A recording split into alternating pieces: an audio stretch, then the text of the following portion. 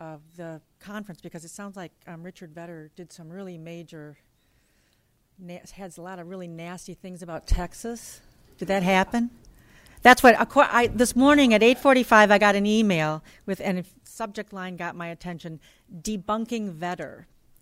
And it says, this morning in Washington, D.C., Dr. Richard Vedder will be headlining a conference on higher education at the Cato Institute, where he will be using his analysis from the University of Texas at Austin to make the case that professors at UT Austin are unproductive. Unfortunately, his analysis is flat wrong and based on an intentional distortion of the data. So I'm sorry I missed all of that. But this was from the Texas Coalition for Excellence in Higher Education, and I thought it was just kind of an interesting press release. I don't usually get this kind of press release before a conference like this. But anyway, so that's what we're talking about today, is what's going on in Texas. And I'm going to quickly introduce people, since we're a little bit tight on time. To my far right is Jamie Grunland, who is an associate professor at the other school in Texas. The other school in Texas, I'm so sorry. And was recently appointed the Gulf Oil Thomas A. Dietz Career Development Professor. I think it's interesting to note that he has published more than 70 peer-reviewed papers. You've generated more than $2.5 million in external research funding, and he has a joint appointment in the Chemical Engineering Department along with Mechanical Engineering at Texas A&M. Sorry about that. To my immediate right is Jeff Sandifer, a master teacher at the Acton School of Business, and at the University of Texas, right? No. Oh, I'm sorry. And began teaching entrepreneurship at the graduate level 20 years ago. While he was at the University of Texas, Sandifer was voted 5 times by students as UT's outstanding teacher and was named by Business Week as one of the top entrepreneurship professors in the United States. And to my left is Diane Auer-Jones, who is Vice President for External and Regulatory Affairs for Career Education Corporation. Before that, she was in several public policy roles, including as Program Director at the National Science Foundation. She was with the Research Subcommittee of the U.S. House of Representatives Committee on Science, and most recently as the Assistant Secretary of Post-Secondary Education at the U.S. Department of Education. So I'm looking very forward to hearing what our speakers have to say, and I think we'll just start from the right and work our way left. Jamie? Okay. So it seemed like everybody was going up to the middle. Not that I didn't think I needed to, but anyway, I feel like I'm back at the Board of Regents. I'm having flashbacks. Anyway. None of you know what I'm talking about. It's okay. I'm a regular professor, so let me say up front, I'm not a professional debater or complainer, although maybe apparently that's what professors are. But I think I work hard, 60 to 70 hours a week, etc., all of those things. So, but we have become the target in Texas, and so, but I'm not a pro at this. I expect to be slaughtered at the end of this session, and that's fine. I'm very happy to be that person. So anyway, I'm going to just read my statement. I'm going to stay on script, I hope. So our nation's research universities play a unique role in the leadership position the United States has held in science and technology. We've mostly been talking about humanities today. I'm an engineer. Over the past 50 plus years, the challenging economic climate we've experienced over the past 4 years has led many to believe that reducing state and federal support to these institutions is an easy way to save money. Furthermore, the unique balance of research and teaching has been questioned with regard to its value by numerous think tanks who use classroom hours and number of students taught in the classroom as the sole measure of efficiency and value. So research universities make up only 5% of the approximately 4,000 colleges and universities in the United States. And those colleges are almost exclusively focused only on undergraduate education, and I would assume they would be considered productive. So this has been mostly targeted against just research, the minority of universities in the United States. Research universities maintain a strong undergraduate mission, but they also have a strong graduate component, and research holds equal importance to classroom teaching.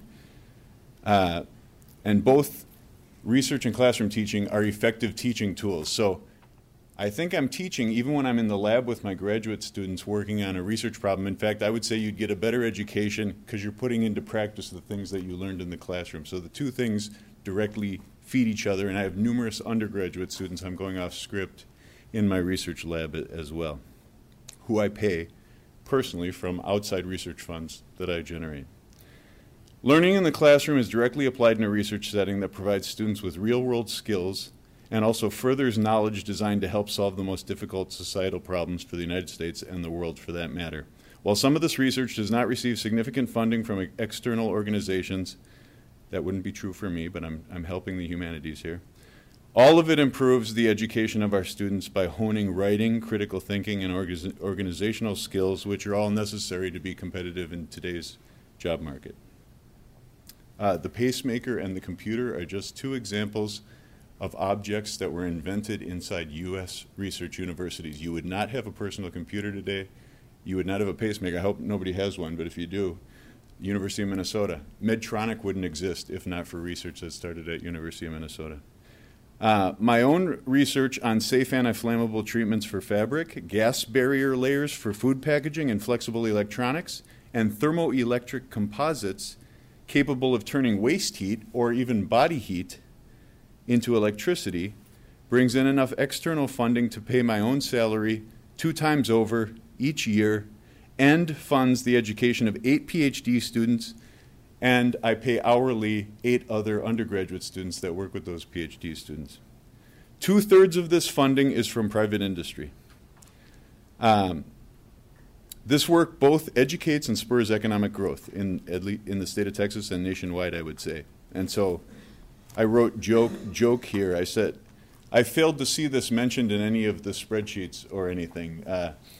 Even though research was, so the spreadsheets were these things released in Texas, all of the calculations made purposely left off the research component. I'll address that in a second.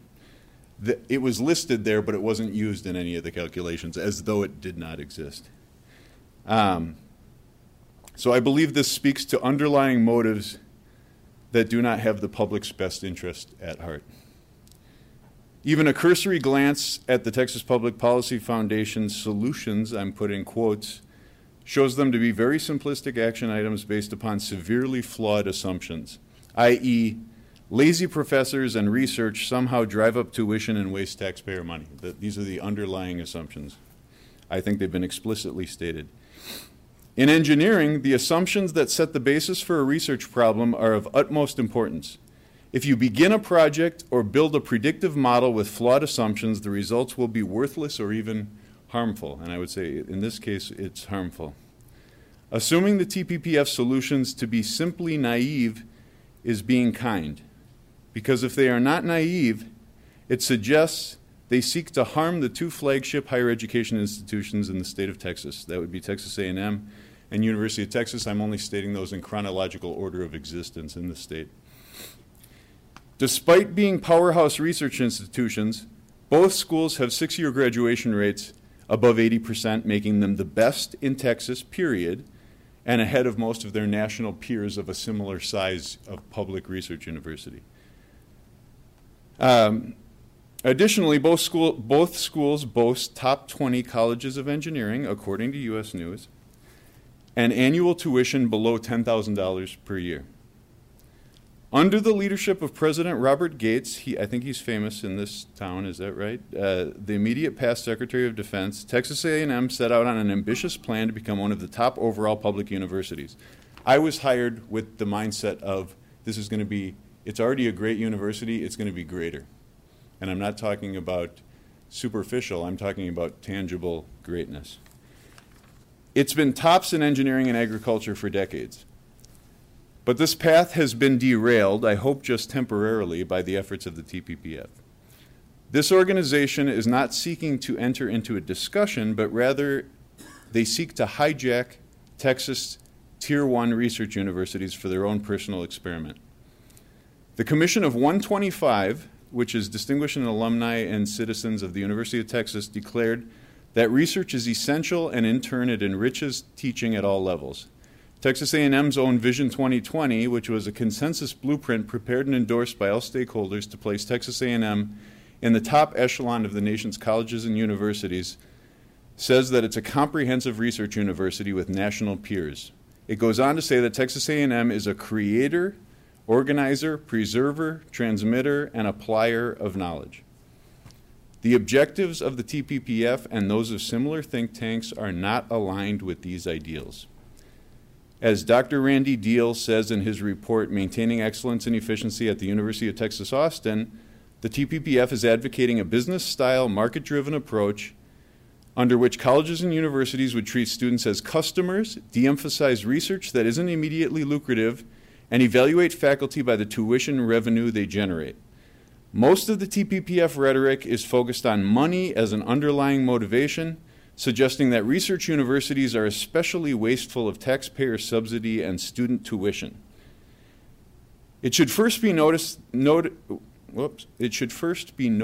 that nearly half of the operating budget of Texas A&M University, and this would be true of most big research universities, is supplied by the faculty themselves through overhead and direct expenditures associated with external research funding.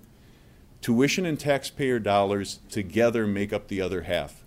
I, as a faculty member, have the most skin in the game, not the least. I'm a taxpayer, I directly pay tuition, and I generate research overhead. I'm the only person that does all three things, okay?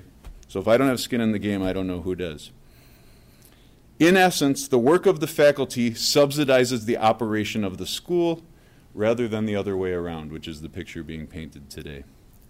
The TPPF would like us to model for-profit universities that currently educate 11% of our college students, but account for 25% of all federal financial aid. These same for-profit schools sponsor professional sports stadiums, essentially do no research, have 6-year graduation rates of 27%, and account for 40% of all student loan default. We all know the names of the most famous of these quote-unquote universities because of their monstrous advertising budgets. If you take the time to add up the cost, you'll see that they're more expensive than Texas and Texas A&M. Go online. You can look this information up yourself. Smart Money magazine ranked Texas A&M the top public university in the United States for return on investment, and the Princeton Review and USA Today and Kiplinger's Personal Finance basically says similar things. Maybe not number one, but something between number 1 and number 5 in the United States. Texas A&M was also ranked number 2 in a survey of 479 college recruiters, and this was done by the Wall Street Journal, in terms of our students being the best trained, educated, and able to succeed once hired. I assume that's why we want people going to college. The University of Texas can boast many similar sorts of rankings. I'm, of course, with Texas A&M, so I don't have all those details. Together, these two schools represent an 18-to-1 return on taxpayer investment through job creation, technological advances, and related services, and are 2 of only 3 American Association of American AAU schools, basically, in Texas. Rice, which is a small private school, is the only other AAU school in the state of Texas. And some would argue a state like Texas should have more top-ranked research schools. Anything done to undermine the success of the United States' tremendous research enterprise contained within its research universities that are the envy of the world still today will only serve to hurt our international competitiveness and harm the education of our citizens. Period. Hopefully none of that was controversial. Thank you.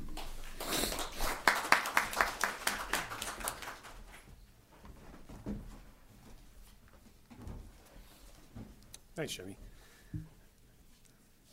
So I'd like to divide my comments into the original thoughts I had as one of the key authors of the 7 solutions. And I want to be careful there. I'm speaking for myself, not for TPPF or not for anyone that tried to implement those. The 7 solutions came from my experience as a parent and a teacher for 21 years and having now served on various boards at the Harvard Business School for 21 years. So they were an attempt to bring a more results-oriented, student-friendly focus to education. They were 7 ideas. They were presented several years ago at an open public meeting with a group of regents, and since then have had a life of their own and have gotten kind of controversial. So what I'd like to do is comment on at least My intent as one of the authors behind those, without in any way talking about what anyone else wanted to do with them, and then also my personal view of what happened, and then a discussion of the data that was unveiled, because I think at the end of the day, the data that this 7 Solutions fight unveiled is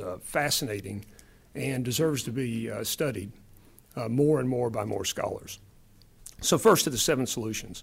Again, the goal was to move to a more student-friendly, results-oriented way to think about it. The 7 Solutions are actually really simple, and I don't think anybody's listened to them, so quickly I'll give you what they were. And by the way, there's 2 articles in the back, and I tried to represent the left and the right, even though we're at Cato. New Republic has a very flattering article about how student-friendly and student-centric the solutions were, and then National Review has a more recent article on the same topic. Quoting from the National Review article, the 7 solutions were in order. 1, that we should just publish student evaluations and other faculty information. In other words, how much does each faculty member get paid? How many students do they teach? How many research funds are brought in? And their grade evaluations, how many A's and B's they give in student evaluations. No comment made on how this should be used, just that it was, in the sense of transparency, would be terrific for taxpayers and parents and students to see. This, by the way, was the only one of the 7 solutions that's happened, and is the one that, for reasons I'll get into in a minute, created an enormous uproar. Number 2, in a teacher-student-friendly way, that the best teachers should receive voluntary bonuses, so you can volunteer for a bonus based on student evaluations and your efficiency. So if you were teaching well and then you could teach more students, you would actually get a small bonus on top of how you were normally paid. Third, and I think this was the most misunderstood, that research and academic budgets should be separated, not meaning you should have 2 separate faculty, but it would be nice to measure each separately and see what faculty members were doing. And in fact, this is where the data from the collected showed some very surprising things. Fourth, some faculty, at least a few, should show some record that they could actually teach before getting tenure. Having been on involved in tenure decisions, I will tell you, and I think most of the academics in the room would agree, teaching has very little impact, particularly at research universities, as to how tenure is awarded. Number 5, students should receive a personalized learning contract, just promising what the school would deliver. That would allow the student evaluations to be more accurate. Number 6, legislative appropriations should go directly to students in the form of scholarships, not given to the schools to spend as they want. And number 7, that we should support an alternative accreditation, not replace the existing, but an alternative consumers report style to give us better information and better feedback for parents and students than U.S. News and some of the rankings. So those were the 7 solutions that were presented at a public meeting. And, 3 or 4 years ago, and kind of everything died down. And then the governor and several regents decided to get serious, at least about one of these, which was let's publish data that is already should be by law publicly available. And I'll tell you, that is when I saw the most vicious PR firefight I have ever seen in my life. So keep in mind at this point, nothing had been done. No laws passed, no rules, simply a request for data. I had reported by several people close to the process that people inside the administration at one of these schools said, I know that data is public. I will not collect it and release it because it would destroy the university because the average person doesn't understand what we do here. I would hold if that's true, it is the university's responsibility to explain it so the average parent and taxpayer like me does understand what they do here, but that there is no excuse for holding data in a non-transparent way and not releasing data to be analyzed. So it caused this massive PR effort demonizing TPPF, Rick O'Donnell, Rich Vedder, to a certain extent myself, for attacking research universities. Never were UT and A&M mentioned in the original 7 solutions. So this was just meant as a framework for discussion. It did lead to data being published. It did lead to a violent reaction from the university that, as per the press release, continues even today. Attacking Rich Vedder for comments that he had not made at the point of time that the press release was written, which strikes me as rather odd. How they could know that you were in fact going to say something this morning strikes me as odd. So just one last comment on the data itself. which I think is really interesting. And the data is pretty clear, actually. You can get this. This is available publicly. I would encourage people to get the spreadsheets. With about 15 minutes of Excel, you can do data sort and look at all sorts of different cuts on the data yourself. Don't take my word for it or Rich's word for it or anybody's word for it. Look at the data. The data shows, and I'm going to use UT Austin here, not picking on UT Austin. It happens to be the first data set and the one I have. It's available on A&M and the other UT and A&M system schools. But at UT Austin, you see clearly there are 3 castes of teachers. Good, bad, or indifferent. This isn't a matter whether you like the fact there are 3 castes. It isn't a matter, but there are 3 castes, and we've already heard them spoken about today earlier. There are the dedicated teachers, the adjuncts, people like me that taught for a number of years at a fairly low cost and taught most of the students. If you look at the group that are the most efficient teachers, meaning lowest cost per student taught at UT, the 1,000 most efficient teach on average for $46,000 a teacher. That's the income. They teach an average of 37 students a class, so not large classes. I taught a number of 40-student classes. That's very manageable in most cases. They taught on average 220 students a year, actually not a very large number of students. And if this group taught all of an undergraduate degree, including overhead, you could deliver an undergraduate degree for about $12,000 total. So these are very inexpensive teachers teaching as adjuncts mainly. And they brought in about $26 million of funded research, so they're clearly some traditional academics. There's a second group, and this was the most surprising thing to come out of the data. And Jamie's one of the people here that would be in this second group. Because what you find that's shocking is there's a group of super researchers. 90% of the external research money brought in the university is brought in by 10% of the faculty. Now, let me be clear. I am all for research. I'm an engineer. I've used research. Research is great. So anybody that runs out and says I'm anti-research isn't telling the truth. In fact, I think what we should do is change the incentives so we get more people like Jamie from California and Washington and anywhere else to come to Texas. I'm all for taking productive researchers and giving them incentives to bring more of them. I think it's a terrific idea. So let me be clear on the record there. The problem is there's a third group, the least productive, and I call this the political professoriate, which may be a little inflammatory, but I'm talking about people who do neither much funded research or much teaching. This group, oh, by the way, the super researchers on average make $164,000, people like Jamie, teach 7 students a class, about 112 students a year, and the teaching's free because, as Jamie pointed out, they pay for themselves. So the teaching comes as a free good along with all the research money Jamie brings in. Contrast that with the political professoriate, the least productive, who make on average $155,000 a year, about as much as Jamie's group. They teach about 7 students a class. They only teach 44 students a year. So despite bringing in almost no funded research, they teach a third the number of students that someone like Jamie teaches. And if you take those numbers out, the implied cost of an undergraduate degree would be not $12,000, but $406,000. Now, be clear, I'm not saying the humanities are bad. I'm not saying we shouldn't write research papers. That's not the point. That's not for me to decide. I do think the disparity in workloads and cost per student and cost per degree is something that deserves being looked at by scholars and policymakers and parents and taxpayers. I just think that the data ought to be out there and looked at, and that it's worth looking at. There is a transformation coming in education with all the new blended learning that's going to put tremendous pressure. So if we want our universities to survive and prosper, we're going to need to find new ways for them to become both higher quality, because I don't think the teaching quality is nearly what it should be, and more efficient at the same time. We're going to have both. I'll stop there. Thank you.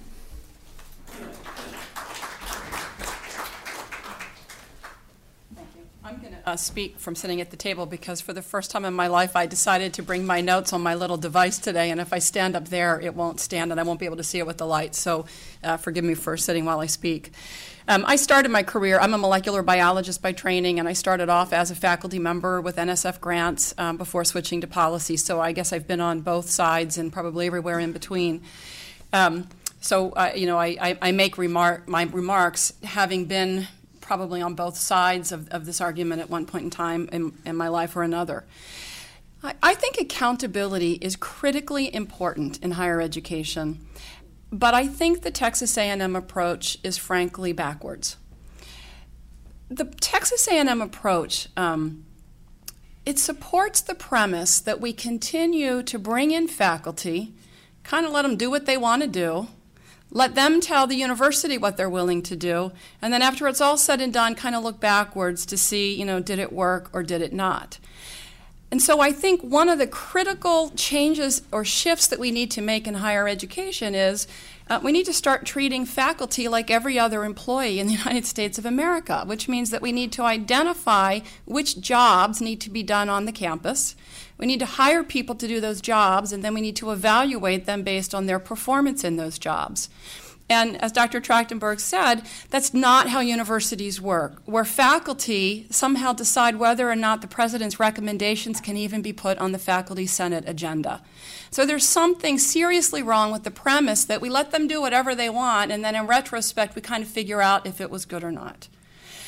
I think in general, most of the accountability systems in higher education would be the equivalent of a J.D. Powers and Associates rating of automobiles by looking at how many tickets or accidents are accumulated by the people who purchase those cars and drive them. Or the equivalent of saying, we want to know how good this refrigerator is based on the body mass of the person who lives in the house that hosts the refrigerator. I mean, this is ridiculous. We don't hold Sears accountable if the power goes out and the meat rots in the refrigerator, but we're somehow holding faculty accountable if the student never opens the book and only shows up for class half the time. So many of the outcome measures that we do use are not based on what we hired a faculty member to do, and then at that we're evaluating them on outcomes that they actually don't have a whole lot of influence over. You can lead the horse to water. You cannot make the horse drink. So I think we just have this crazy notion of how faculty are hired, and then an even crazier notion of how we evaluate how they've performed. And so I have some suggestions for how we could have a system of accountability that would, I think, in many ways yield the results that the Texas system was trying to yield, but in a way that I think gives all stakeholders an opportunity to participate in the voting. So I think the first thing we need to do is eliminate all direct public subsidies to colleges and universities. Now, I know that is a shocking idea, but what I would encourage, instead of giving subsidies to colleges and universities that the taxpayer doesn't know about, that the student doesn't know about, that the faculty might not even know about, why don't we take those funds and divide them up amongst students and let students vote with their feet? We allow wealthy students to vote with their feet. And unlike Dr. Trachtenberg comments about Columbia and Yale, I used to work at Princeton University, where they care deeply about the amenities and about how nice the dorms are, and about the fact that the newest dorm that was funded by Meg Whitman had to have a 5-star chef. And maybe Princeton used that to beat Harvard in the U.S. News rankings for many, many years, although I think not last year. But wealthy students get to vote with their feet. Poor students, we send them either to community college or to the public institution that will accept them through open enrollment if they are students who can't meet stringent admissions requirements. And we basically send them where it's the cheapest. Well, I would argue that if we give all of the students the amount of money that is spent on them, and we give them the opportunity to actually use that money to find the college or university that serves them, we'll get a pretty good idea of which institutions are serving the students and providing the support that the students need. I would say that the occupiers, whose tent village I pass almost every day on my way to work, were more than happy to take student loans to support their Starbucks coffee and their summer vacations and their really nice climbing walls and the fact that their dorm meant that they didn't have to share a potty with anybody else. And now that they're all done with that, they don't want to repay it. Well, maybe they should have thought about that, because the sad reality is that many students who borrow are not borrowing just for tuition. They're borrowing for a lifestyle, and then they want somebody else to pay. I would argue that we need to eliminate sabbaticals. I spend a lot of my time working with adult learners, and I have to say that when adult learners decide to return to college, they don't exactly get a year off of work to get their skills enhanced. They don't get a year off of responsibility to go and retrain. No, instead, the rest of us, when we want to enhance our skills, we go to school at night and on the weekends in addition to our job and everything else we have to do. And perhaps faculty would be much better at dealing with adult students if they also had to manage their continuing education needs while working full-time. I think that every institution should be required to publish the cost per student, not the student paid price, but the entire price of tuition, including all of the hidden subsidies, so that we can actually look at metrics relative to cost. None of us would expect a Pinto to drive like a Lexus, and yet when we look at metrics for higher education, we compare a $100,000 a year school with a $10,000 a year school. We compare those that have stringent admission requirements to those that are open enrollment, and somehow we magically think the outcomes should be the same.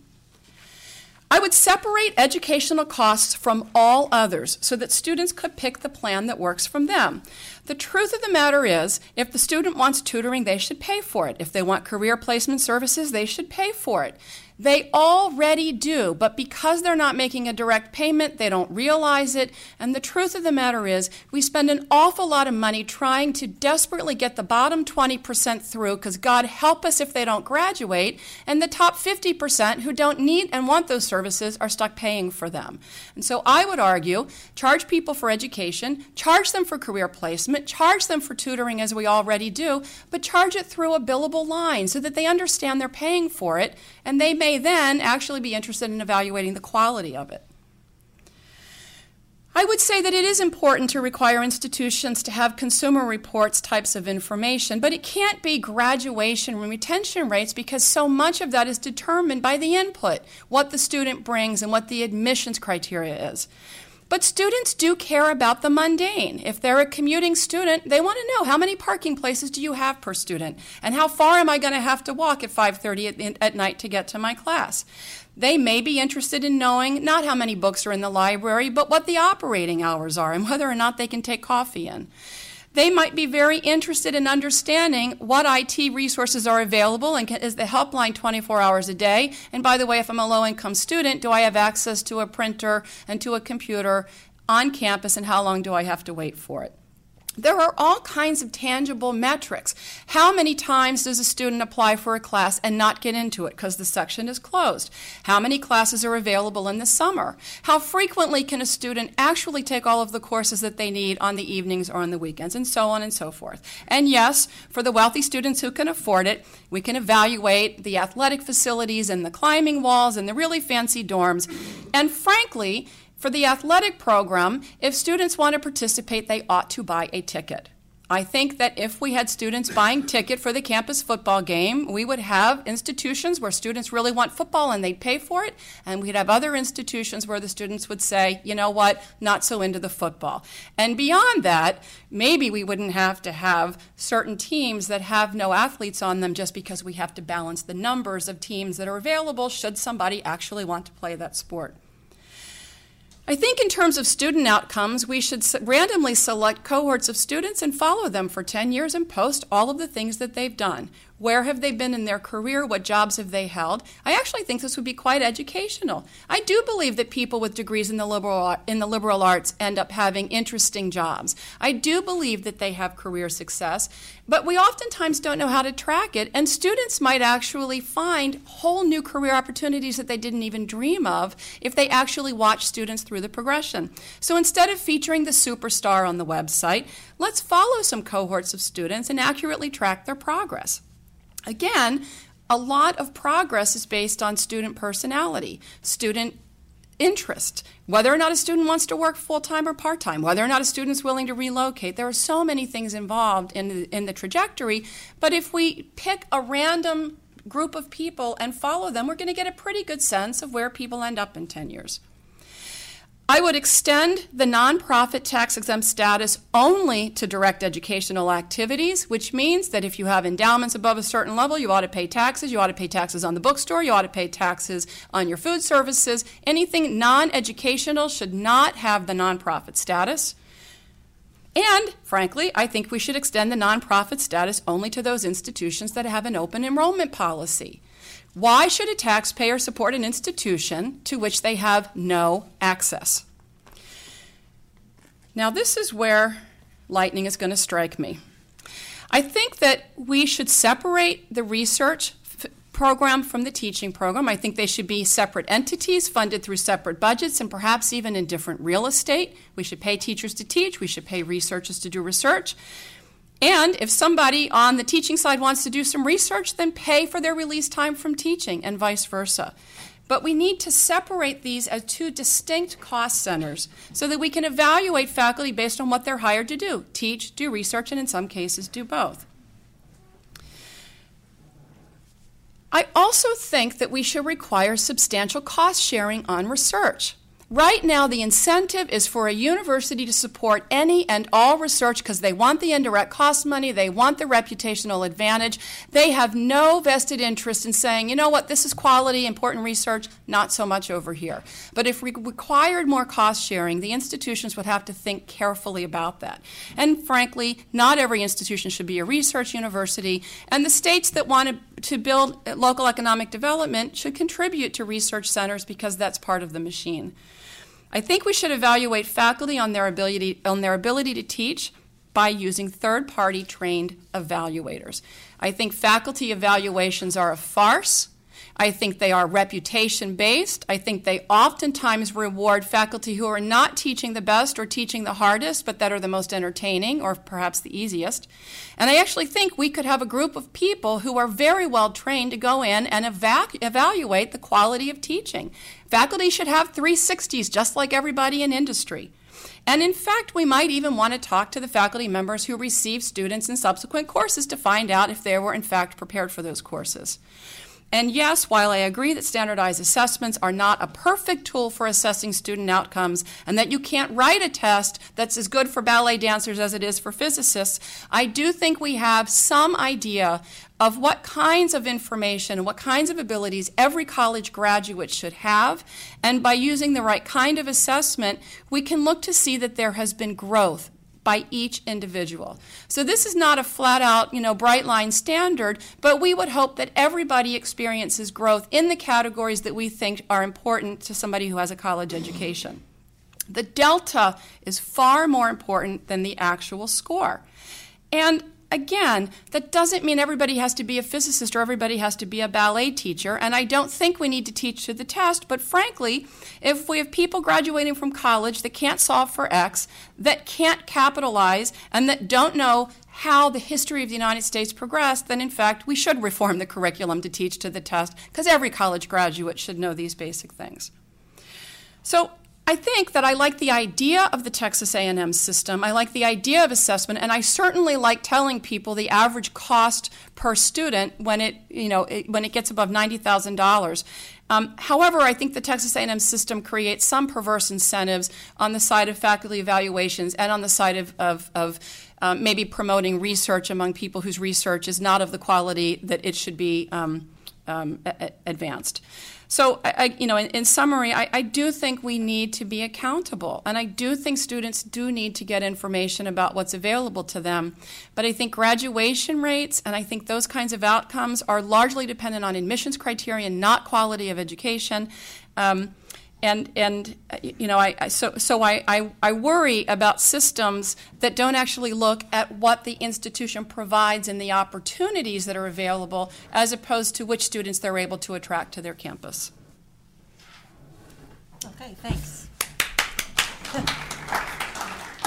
I want to open it up to questions, but first I think I'd like to give any of our panelists an opportunity to respond to what the other panelists have said. Jamie? Two things, yeah. But first, a clarification. Texas A&M system, did you mean research universities, or did you actually mean TPPF system? Because there isn't a Texas A&M system. You're right. Texas A&M operates a certain way, but it's not unique to Texas A&M. So I was talking about TPPF and the so Texas A&M and the Texas A&M results. I guess I was talking about the spreadsheet that Texas A&M produced. So I'm just letting A&M off the hook. Yes. Partly, I guess, right? Just to be clear, that spreadsheet was done by A&M. It had nothing to do with TPPF. Or me, it is interesting. to Under have a clear- duress, under duress. I though. guess what I'm talking about is the me? concept that we would actually start to evaluate faculty productivity, whether it was the Texas Yeah. A&M spreadsheet, whether it was the whole concept of actually looking at faculty value, and Texas A&M was the spreadsheet. No, I just wanted to make sure that credit was given, and also, and just like Jeff, can I call you Jeff? You can call me I've been Jamie. called worse. Yeah. Well, okay. So the more than one of the 7 solutions were implemented at Texas A&M, even as Texas A&M administration was telling us they weren't being implemented. We had a Slate Award program, which would have Yep. been at least a second of these Yep. that only had 3% participation because it was an offensive tool. And maybe you didn't mean it that way, but there already are tons of teaching awards. In fact, I jokingly say there's almost no research awards, and then people say, oh, you hate teaching because you say you like research. Research is teaching too, and I love teaching as well. I like being around students, otherwise I could be doing 1,000 other things as well.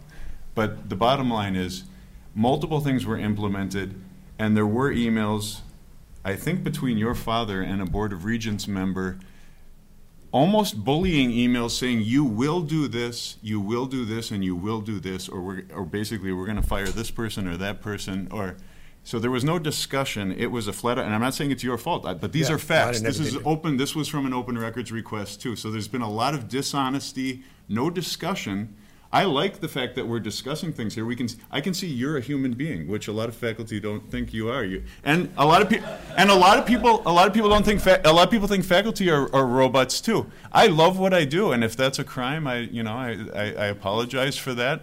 And I really care about the students succeeding too. My goal every day isn't to how can I suck things out of the taxpayer and the student every day.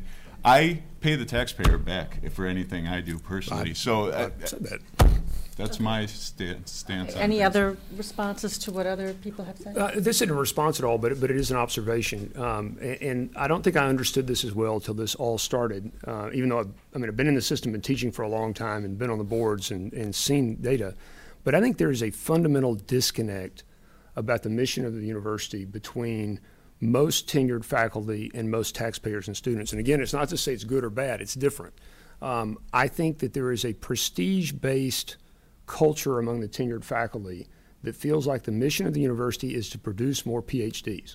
It exists to produce scholars. And if you understand that frame of mind, that frame of view, a lot of what goes on makes sense.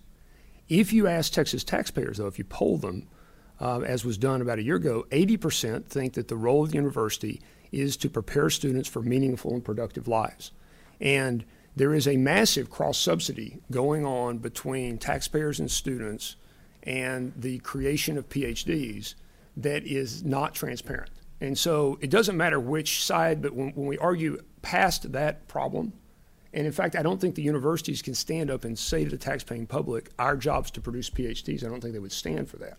But I think that is a fundamental disconnect that this whole fight has shown me is a real fundamental view between those of us paying for most of this and people producing it. So it's not research versus teaching, it's research versus teaching undergraduates. I think it's the chase for prestige and creating scholars. Again, nothing wrong with that, but except we're producing more scholars and we seem to need the feedback in the system. But it's producing scholars like Jamie, we need some. But it's that being the mission versus the primary mission being able to prepare students for meaningful and productive lives. That's a fundamental disconnect. And I would agree with that. So I think that's one of the reasons that I suggested that teaching and research should be in 2 different budget lines, 2 different institutions, because there is this hidden cross-subsidy where the undergraduates are essentially paying the tuition for the graduate students who get subsidized. There are some students who get stipends from the National Science Foundation, but when I worked at the National Science Foundation, one of the aha moments I had is that it's actually very few graduate students who get the full stipend from the outside agencies. They tend to get a very small stipend from the agencies, and it's subsidized by departmental funds, which by and large come from the undergraduate tuition. So there is a great deal of cross-subsidization, except if somebody's bringing in the very prestigious NSF stipend or an NIH stipend. So there is a lot of cross-subsidization. The other thing I want to address is, I've heard this for 20 years, that, doing research is teaching. or doing research helps the undergraduate experience. And, you know, the NSF spent a lot of money trying to show that that was the case, and they failed miserably, because what they found is that it's a very small percentage of undergraduates who get to participate in research. They tend to be the students who are at the top of the class anyway, and by and large, more students who do a research experience are actually encouraged to leave science than to stay. So what they found is that those who wanted to stay more as a result of the experience, and those who knew it was wrong knew more that it was wrong as a result of the experience. But it didn't have a large impact on the largest number of undergrads, and it really only impacted, you know, the top 1 or 2 or 3% of students. So the idea that independent research supports the undergraduate program, I just don't believe. It does support the graduate program, but again, we have far more than replacement level fertility in our PhD programs, right? For every one faculty member, they produce, you know, 2, 3, 4 PhDs every couple of years, and we just don't need that many. The other thing is, I think a lot of the statements, you're accidentally talking about humanities without, even with... I'm a scientist, I'm talking about the sciences. Okay, so in engineering, you think the majority of undergrad tuition is paying for graduate student stipends in engineering for the majority? I'm saying across the sciences. If you look at the NSF indicators, okay, what it shows at least is... in engineering, I can just speak for engineering, I at least got to defend my little corner of the world. We pay for everything, meaning the professors themselves pay. There are a few TA positions, but not many. The vast majority are direct external grants, pay for direct everything about the stipend, everything about the tuition. I pay everything for my students myself. And I applaud you for doing that, but that's not the typical. I'm not that special. That's the other thing. Well, across the sciences, I would say you are. Okay. Okay, I bet you there's some questions out there. Right here. You, the woman, yeah. Hi, I'm Rachel Venezia. I'm with Cato. I have some questions for Mr. Grunland. I was wondering if you could respond to Ms. Jones's suggestion that teaching and research be 2 different budget lines. What do you think about that? And also Mr. Sandifer's idea that there are 3 different categories of professors, and those that are making $155,000, teaching only about 44 students a year, if something should be done about that category. So not your category, not the adjuncts, but that 3rd category.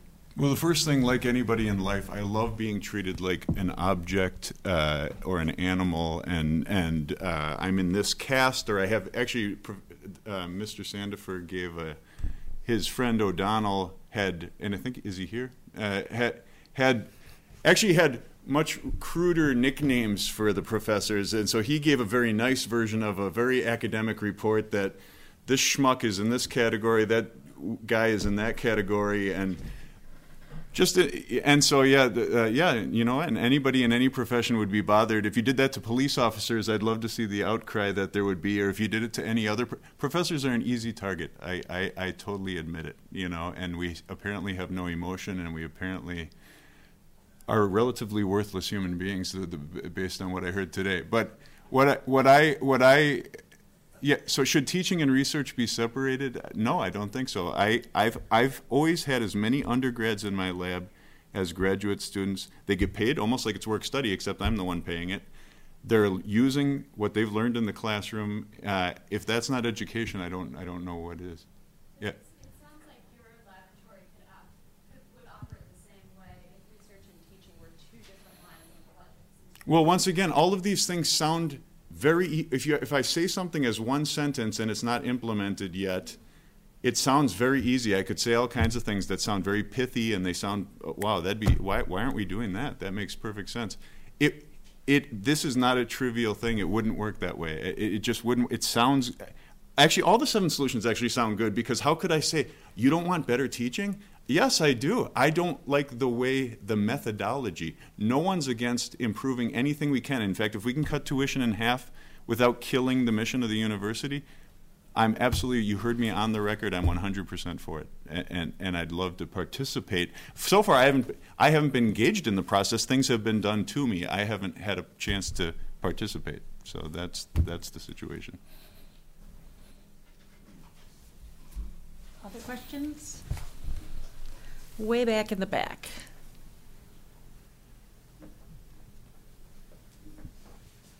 Steve Luckett, producer and writer in television news here in the city, and soon to be a grad student here in D.C. also.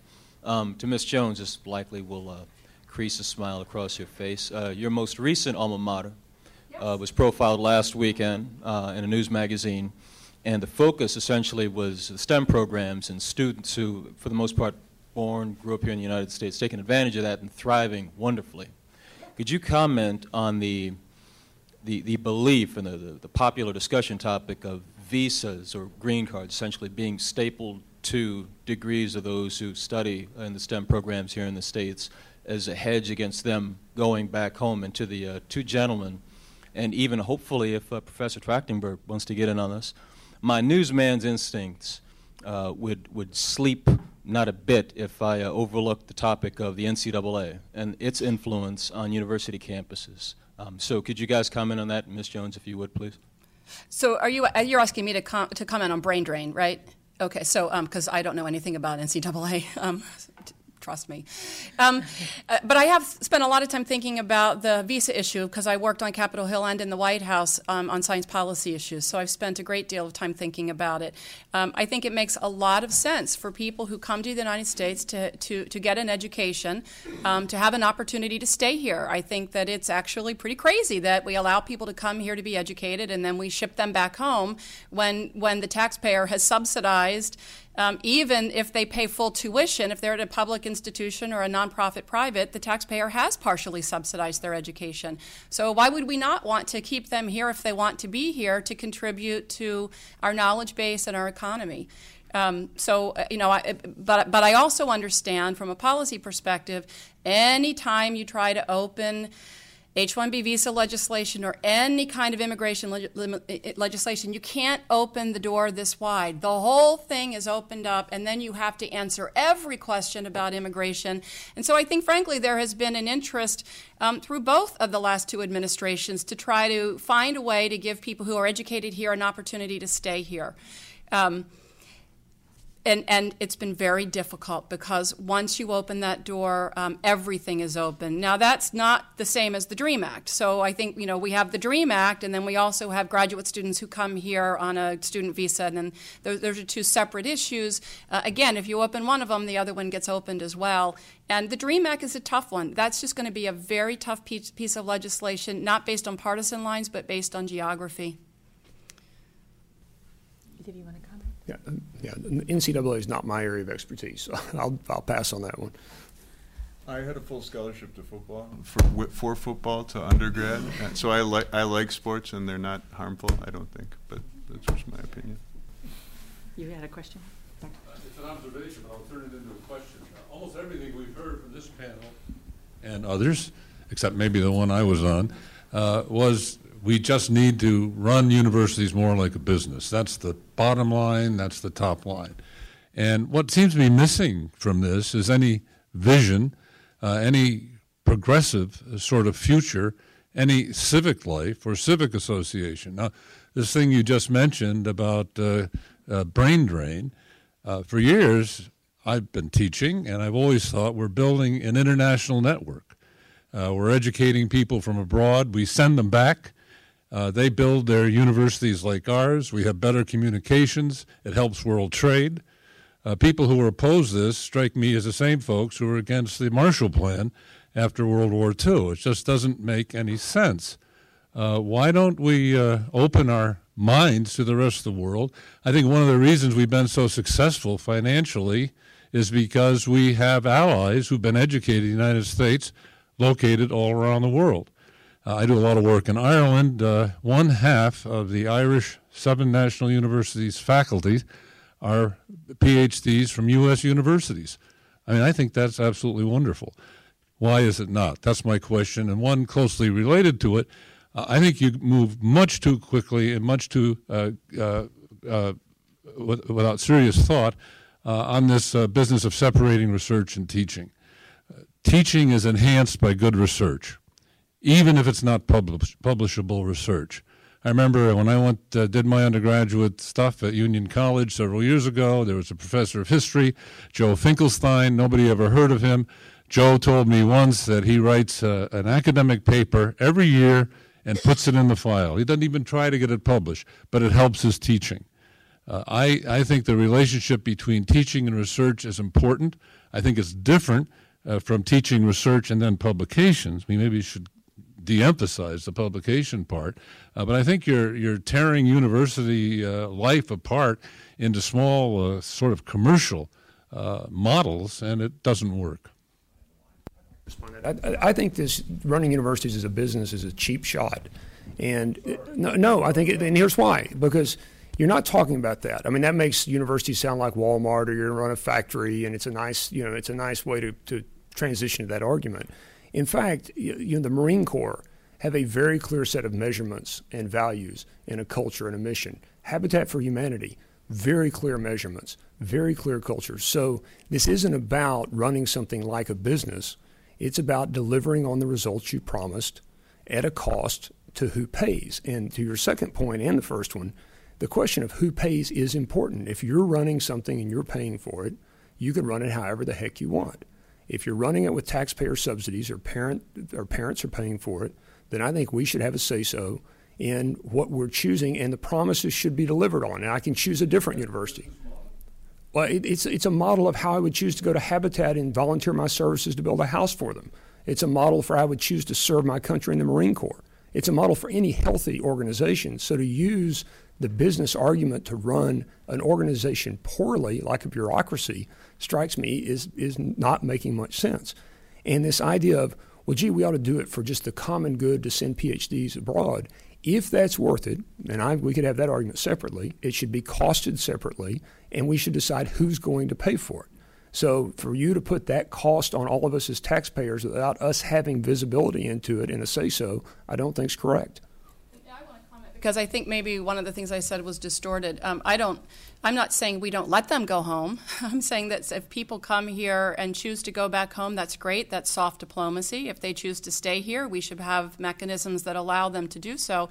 What's been really interesting to me is U.S. policy for years was to try to build up a research infrastructure in China because we thought that soft diplomacy would be our best bet against communism. And now what I hear from faculty all the time is, oh my God, China's going to clean our clock. We got to beat China. Well, China is a rising tide because diplomacy and our contributions over a long number of years have had at least part of an impact there.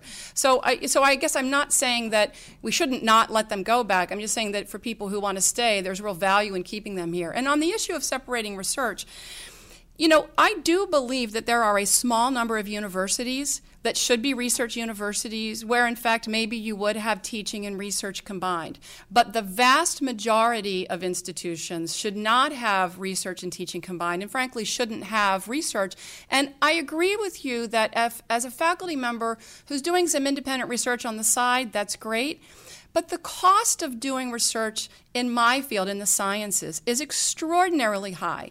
And what we have is not enough money to go around, and every university wants science funding, and there's not enough indirect cost money at any institution to actually support the infrastructure. And so there is a high cost in having a distributed research model in the sciences. And so I think if you separate the two, you'll have really great research universities with really productive research facilities. But we got to get out of the wannabe, and everybody wants to be a research university. So. And I want to once again make clear, I've never said separate research and teaching. I've said let's measure them separately, and you can do both if you do both well. That's terrific. It is true. Most of the data shows that very few people do both well. But I'd also say the idea that continuing education is research. I mean, all of us need to keep our professional skills proficient. I'm a pilot. I should go get pilot training. I'm a teacher. I should improve my teaching. I should study in my area. Whether I should get half my time off to do that and get paid for that professional research or professional education is a whole different matter. So, of course, somebody who's going to teach has to stay up in their field. That's what I do as a teacher. Should I get paid extra to do that and not have to teach much using that as an excuse? I think that's a whole different argument. More questions? Going on? Got a question? Great. Before having to go teach, I think the NCAA thing is a real problem. There are splendid undergraduate institutions that aren't Division I and youngsters can participate in intercollegiate sports and extramural sports, and it ought to be part of their lives, and they ought to have sound minds and sound bodies and blah, blah, blah.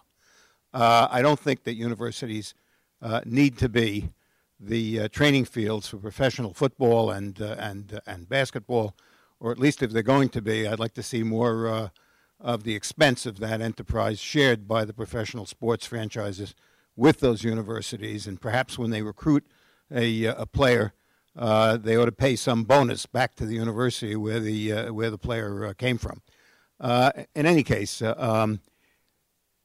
again, this is also so complicated. So you can imagine a state like Nebraska where the state university sport is actually consequential and part of the pride of the entire Commonwealth and distinguishable from states where there are a dozen university teams and professional sports. And while I went to Columbia as an undergraduate, and so I've had 50 years of bemoaning its losses. I maybe have the wrong background for this particular question. But at any rate, that's my view. I also think it'd be very useful if there were federal research laboratories that faculty from regional universities could participate in terms of the research. GW, we happened to have a rich number of physicists who were interested in atomic research, and we used to dispatch them to Los Alamos in the summers and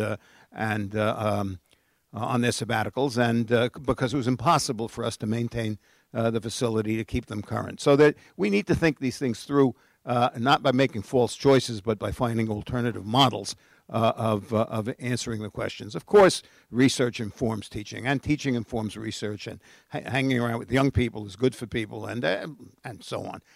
We ought not force ourselves to create artificial parodies and then have to take sides. It's not that kind of enterprise. Anyhow, thank you very much. I feel very privileged to have been here today, and I want to thank Professor Vetter for inviting me. Thank you. All right. Well, no more questions? Right here. In all fairness to Jeff, who he and Rick Donald were hung in effigy, I think. If not, they probably will be. But it's not fair. It's just not fair to what he said. And there was so much mischaracterization of that stuff. Now, the thing that you just read about Rich, what he said here today, he didn't say it. But it's been written up back home by a coalition that he badmouthed University of Texas. He said almost nothing about University of Texas. I badmouthed it. But he did not do it. And in that article, you see the strategy. It is Rich Vetter's the bad guy working in cahoots with Sandifer, bad-mouthing at a conference here. And if you were here, he was perfectly reasonable in his comments, and he made no bad-mouthing comments about the University of Texas. The other thing I want to say about Sandifer's 7 solutions, you mentioned those now, and it's a suggestion that you're inviting people to have the plague.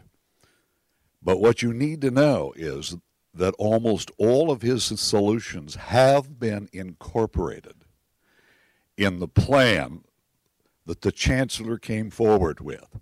I have read that plan very carefully. Of the 7 solutions, 2 are external. One is giving money directly to students. The other is accreditation. That has to be done by the legislature. So 5 of his comments, 5 of his solutions deal with what the university can do. If you will look carefully at the framework, you will see that all 5 of the solutions are in there. All they've done is to change the wording. But as Shakespeare said, a rose by any other name would smell as sweet. So he has triumphed, even though they badmouth him. Now, I want to make just the recommendation in your own speech. Yes. And I'm confused. Well, because it's a stall. It's these solutions, but you didn't think they were good. It's a stall. What I'm trashing him for is... So I feel like you just want to win but you're not trying to improve anything. I'm talking about you No, specifically, no, not Mr. Sandiford. No. What I'm trying to do is to say it in what he's trying to Dr. do Trowbridge. is reasonable. What Cigaroa is trying to do is to stall any kind of improvement based on even adopting his 5 solution. Now, let me make a comment about you. All right, fair game.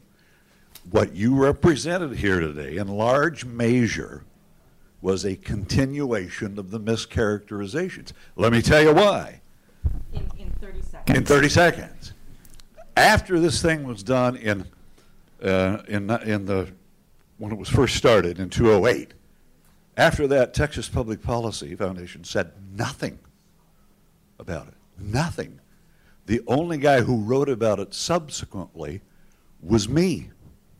Only you. Yes. Yes. Okay. Yes. We'll yes. do a. We'll I was only, con- now, if you want to come after me, go ahead, but you better do your homework. people are coming after me. Nobody's coming after you. After our panel. So, thank you, everybody. Neil, did you have a couple of final words? You do know morale is destroyed. That is what people are feeling. Well, this last panel, I think, offered a lot of the excitement that we had all been hoping for, that we built up toward. I hope people, you can stay around a little while afterward. I think we probably have to be out of this building pretty soon, but I'm sure you'll want to chat about this some more. I think ultimately, this has been a pretty insightful and interesting event, at least it has been for me.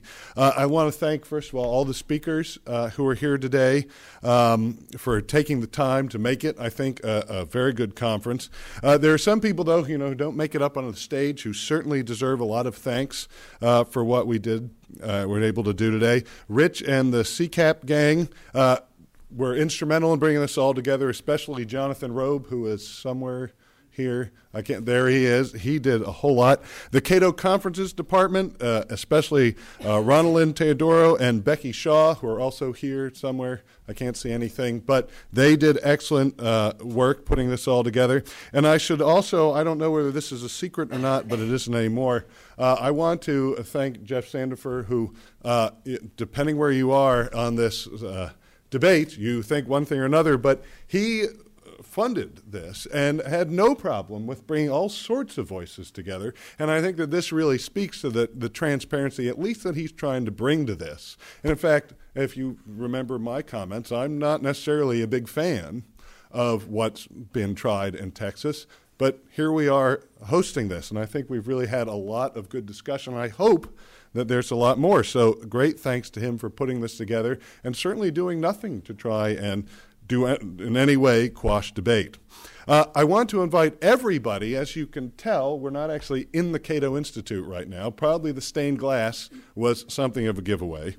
So we're not in Cato because Cato, if you just go down a block, you'll see is being expanded and renovated. I want to invite you all to come back to whatever events we have in May, wherein I understand the main building will be open. I tried a Star Trek reference earlier that went over like a lead balloon. Now I'm going to try Star Wars. Maybe this will work a little better. So in May, for anybody who, as I would say, hates freedom, but it doesn't really like Cato, in May, the new building will become fully operational. Oh, somebody got that. So a reference to the Death Star would become fully operational. Anyway, so thanks again, everyone, for coming. This whole event will be online, so please tell people who couldn't get here to view it. It'll be online probably on Monday. Thank you all again, and please return home safely.